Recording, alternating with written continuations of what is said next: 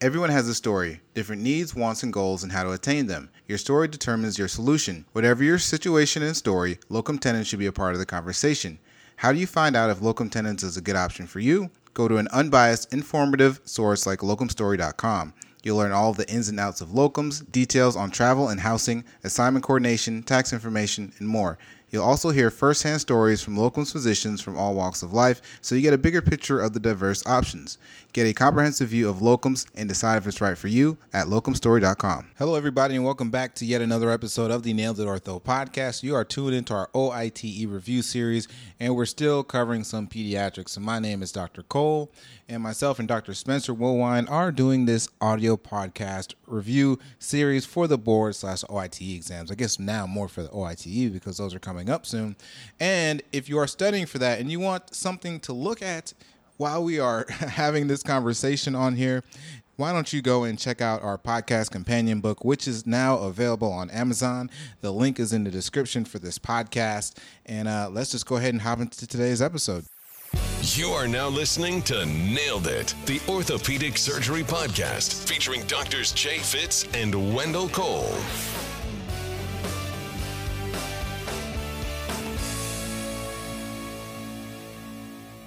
And then what is idiopathic avascular necrosis of the proximal femur epiphysis?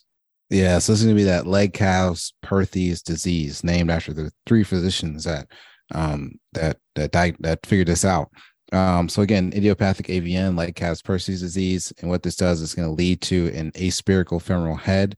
It's going to be more common in boys aged 4 to 8, and when it presents a little bit earlier, it's associated with a better prognosis. So like presentation under the age of 6 is associated with a better prognosis. And the big thing about peds is sometimes they may just come in with knee pain, or sometimes they may just have a limp and some pain, and that'll be it. So again, leg calves Perthes disease is going to lead to an aspherical femoral head, more common in boys aged 4 to 8 years old. If they present a little bit earlier, it's going to be associated with a better prognosis. Now, what are the stages of Perthes disease? There's 4 typical stages of Perthes, and this is not to be confused with the pillar classification, but the stages of Perthes is at first they get an irritable hip or irritable knee. I know that you briefly talked about it, but for pediatric patients, especially that come in and they're complaining of knee pain, but you can't really find anything wrong with their knee, always get a hip x-ray because it may be due to irritation of either like the obturator nerve or some sort of synovitis that activates the adductor muscular compartment that leads to knee type pain rather than hip. Then you get the fragmentation phase, and the fragmentation phase is always the most painful. That's when you get segmented ossific nucleus and collapse on x-ray. Then you get reossification, which is starting to heal. It's reparative. Their pain gets a little bit better. Their vascularity is restored. And then the residual is when the remodeling happens. That's when they're really back to kind of doing the stuff that they want to do. They have very minimal pain, and they're on the healing process. And then what does the Herring lateral pillar classification look at? Yeah, so this is going to look at the percentage of the amount of height that's lost. And this is grouped into 3 groups. So you have group A, which is going to be a height of the lateral pillar is going to be normal. Group B, the height of the lateral pillar is still greater than 50%. And then group C, the height of the lateral pillar is less than 50%. And as you can guess, C is going to be worse. So C is going to be, again, 50%, greater than 50% loss of height of the lateral pillar. So that's going to be a little bit worse. So what is the treatment for leg calves Perthes disease? First of all, you want to do your best to just do supportive management, especially in the young patients, the less than 6 years old, because they are the ones they have a better prognosis. They have a higher propensity to spontaneously resolve. If it's a Perthes kid in the 11 to 13 range, then it's a little bit different story. But yeah, you don't want to jump straight to surgery for these. You want to cast or brace. You want to do some activity modification. Maybe it's a nutrition consult for the very obese patients, that sort of stuff. And then if they do progress or they are in need of surgery, that's fine, but you just have to make sure you're doing it for the right reasons. And so if it's a later disease, if it's a herring B or a herring B/C, then you can consider femoral or pelvic osteotomies. And the whole goal is to contain the femoral head. And by containing the femoral head, again, that may be one of those varus osteotomies rather than a valgus osteotomy, because what you're doing is trying to contain the femoral head so that it has the best chance to remodel within the spherical shape of the acetabulum and be a pain-free hip as they become a teenager and young adult. But I think that's really it for the Perthes. If they do progress so far that they've just developed collapse and they are 14 years old and there's really no chance of spontaneous recovery and their femoral head is starting to erode into their acetabulum and all of that, it's typically in the United States, it's treated with just a total hip because the destruction is so severe. Other places like overseas or down in Australia, they may try distraction arthroplasty, where they basically put an external fixator on the pelvis and the femur, and they do a distraction of the joint to help scar tissue form in there so that they're not doing a total hip on such a young patient. But in my fellowship, we just did total hips on these patients with destroyed acetabulums because of their Perthes. And then kind of moving on to probably a more common, more testable hip issue in pediatric patients is SCFE. What's the typical presentation of a patient with SCFE? Yeah, so SCFE or slip capital femoral epiphysis. So this is going to be like an adolescent. The classic is like an obese male or an obese adolescent with a limp that presents. So, but they can also be thin. So they can be very thin and they can be obese. But somebody that presents with a limp, and some of the things on physical exam that they come again with pediatric patients. They may come in with knee pain, but it's really coming from their hip. And they can also just come in with hip pain. But one of the things that you'll see is when you flex them up, they'll have obligate external rotation of the hip because because of the slip up proximally on the hip. And this is, I believe it's called a Loader classification on how you know stable versus unstable SCFE. And if they can, it's very simple. It's one of my favorite classifications out there. It's stable if they can ambulate, and if they are unable to ambulate, it's an unstable SCFE. So stable SCFE if they can still ambulate. If they cannot ambulate, it's an unstable SCFE. And this next question I've seen multiple times. Through what zone does SCFE happen? Yeah, they, for whatever reason, they love this. And it's different for syndromic SCFEs or those due to renal, some sort of like secondary renal issues. But going back to that just real quick for that stable and unstable classification, the reason why that is so useful is stable hips have a very low likelihood that they are going to progress to AVN, but unstable hips, or the unable to ambulate ones, are the ones that have a higher incidence of development of AVN. I think that's the important part with that classification. So just knowing that is important. And then the zone that the SCFE occurs through is the hypertrophic zone.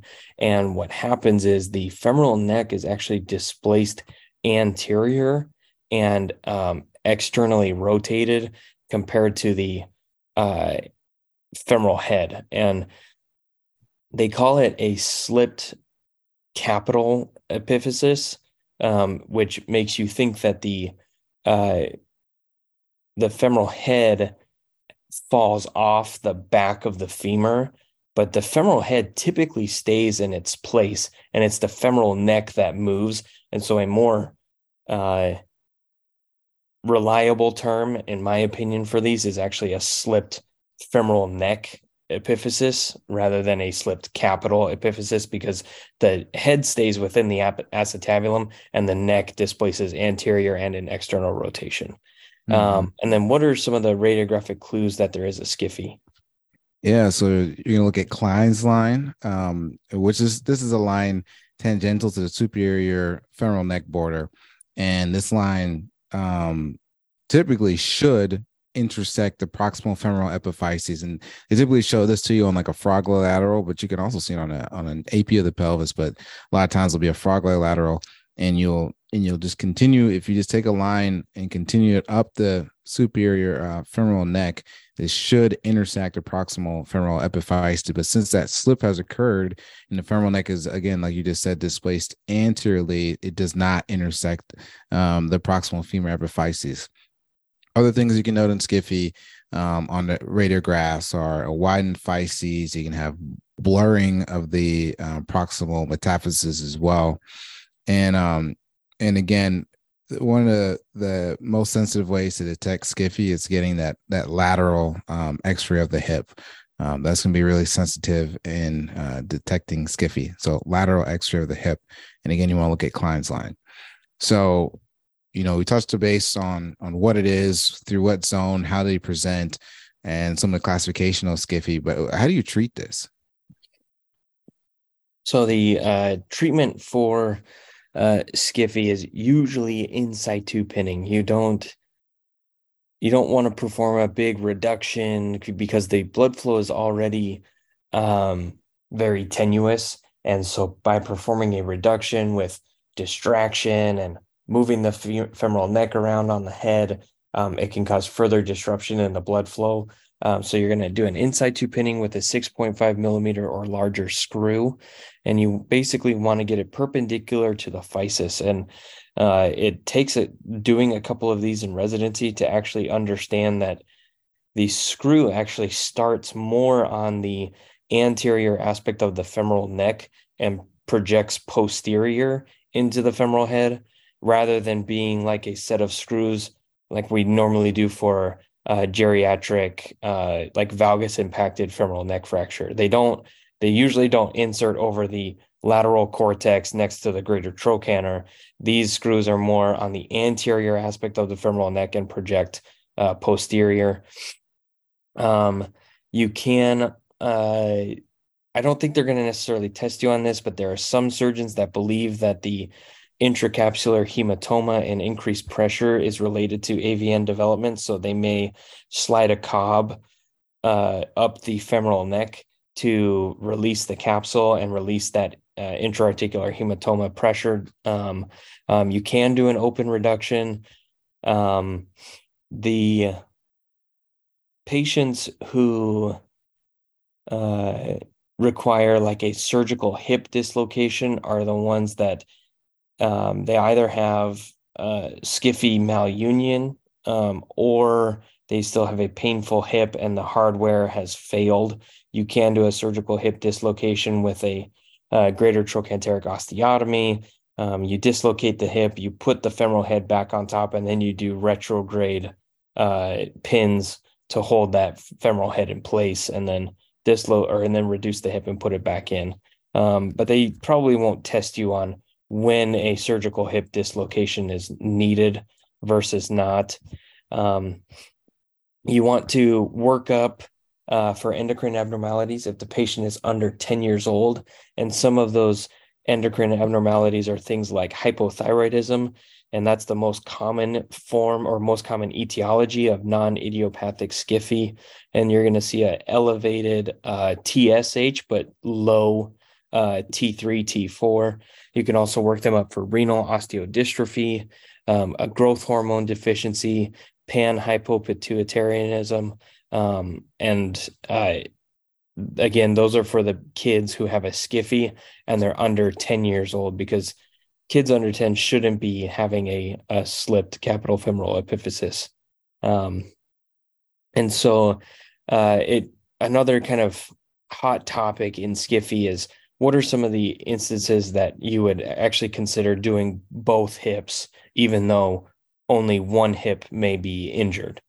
Yeah, so some of the things that that you just mentioned. So in young kids that have open triadic cartilage, less than 10 years old, you may consider it, or somebody that has an endocrinopathy, like you just mentioned, like any thyroid disorders, renal disorders, renal osteodystrophy. So really the endocrinopathies and the really young patients with open triadic cartilage, those are the ones that you may consider doing bilateral hip pinning or prophylactic pinning of the contralateral side. And so we touched base on bilateral pinning and treating it, but what are some complications seen with SCFE? The most common one that they're going to want you to know about is osteonecrosis or AVN of the femoral head. And again, that goes back to that presentation of an unstable versus a stable SCFE. If they are unstable, again, they are unable to walk because of the pain, versus a stable SCFE means that they can still walk. And then you can also get chondrolysis because of hardware penetration, and that may be in conjunction with osteonecrosis as that femoral head erodes from osteonecrosis. Those screws that you put in for fixation of the SCFE are now prominent in causing acetabular destruction. And then if they end up healing their SCFE, because that femoral neck is anteriorly positioned in relation to the femoral head, you can get a kind of a cam type femoral acetabular impingement. And they'll just have that residual deformity, and you can treat that with either if it's significant, you would have to do like an open reduction or a surgical hip dislocation with an osteotomy of the femoral neck and fixation, versus a hip scope with a kind of an osteophyte takedown like you would do for a cam type femoral acetabular impingement. But again, knowing SCFE and Perthes will definitely get you multiple questions on both the OITE and ABOS. So know those two topics well. Oh yeah, definitely the pediatric hip. And next, coming up soon, we'll get to the the pediatric foot and some of these other conditions. But yeah, it's been good. At least we got the hip. We got the we've covered the hip. So for those that are listening that love it, please go and leave us a review. If you hate it, just send us an email. Don't leave a review. If there's anything that we missed or may have gotten wrong, just email us, and we can fix it and talk about things. And without further ado, we'll see everybody next time that we come back and talk some more pediatrics. Thank you all for listening to yet another episode of the You Nailed It Ortho podcast. We hope that you enjoyed it, and we hope that you all are learning something. And again, if you all want something that you can take notes on, or that you can get timestamps on and come back and listen to the podcast, and that you can just pull out and do a quick read for 5 or 10 minutes, check out our podcast companion book. It is now available on Amazon. And if you do check it out, please leave us a 5-star review. That would help us out a bunch. And until next time. Everyone has a story, different needs, wants, and goals, and how to attain them. Your story determines your solution. Whatever your situation and story, locum tenens should be a part of the conversation. How do you find out if locum tenens is a good option for you? Go to an unbiased, informative source like locumstory.com. You'll learn all the ins and outs of locums, details on travel and housing, assignment coordination, tax information, and more. You'll also hear firsthand stories from locums physicians from all walks of life, so you get a bigger picture of the diverse options. Get a comprehensive view of locums and decide if it's right for you at locumstory.com.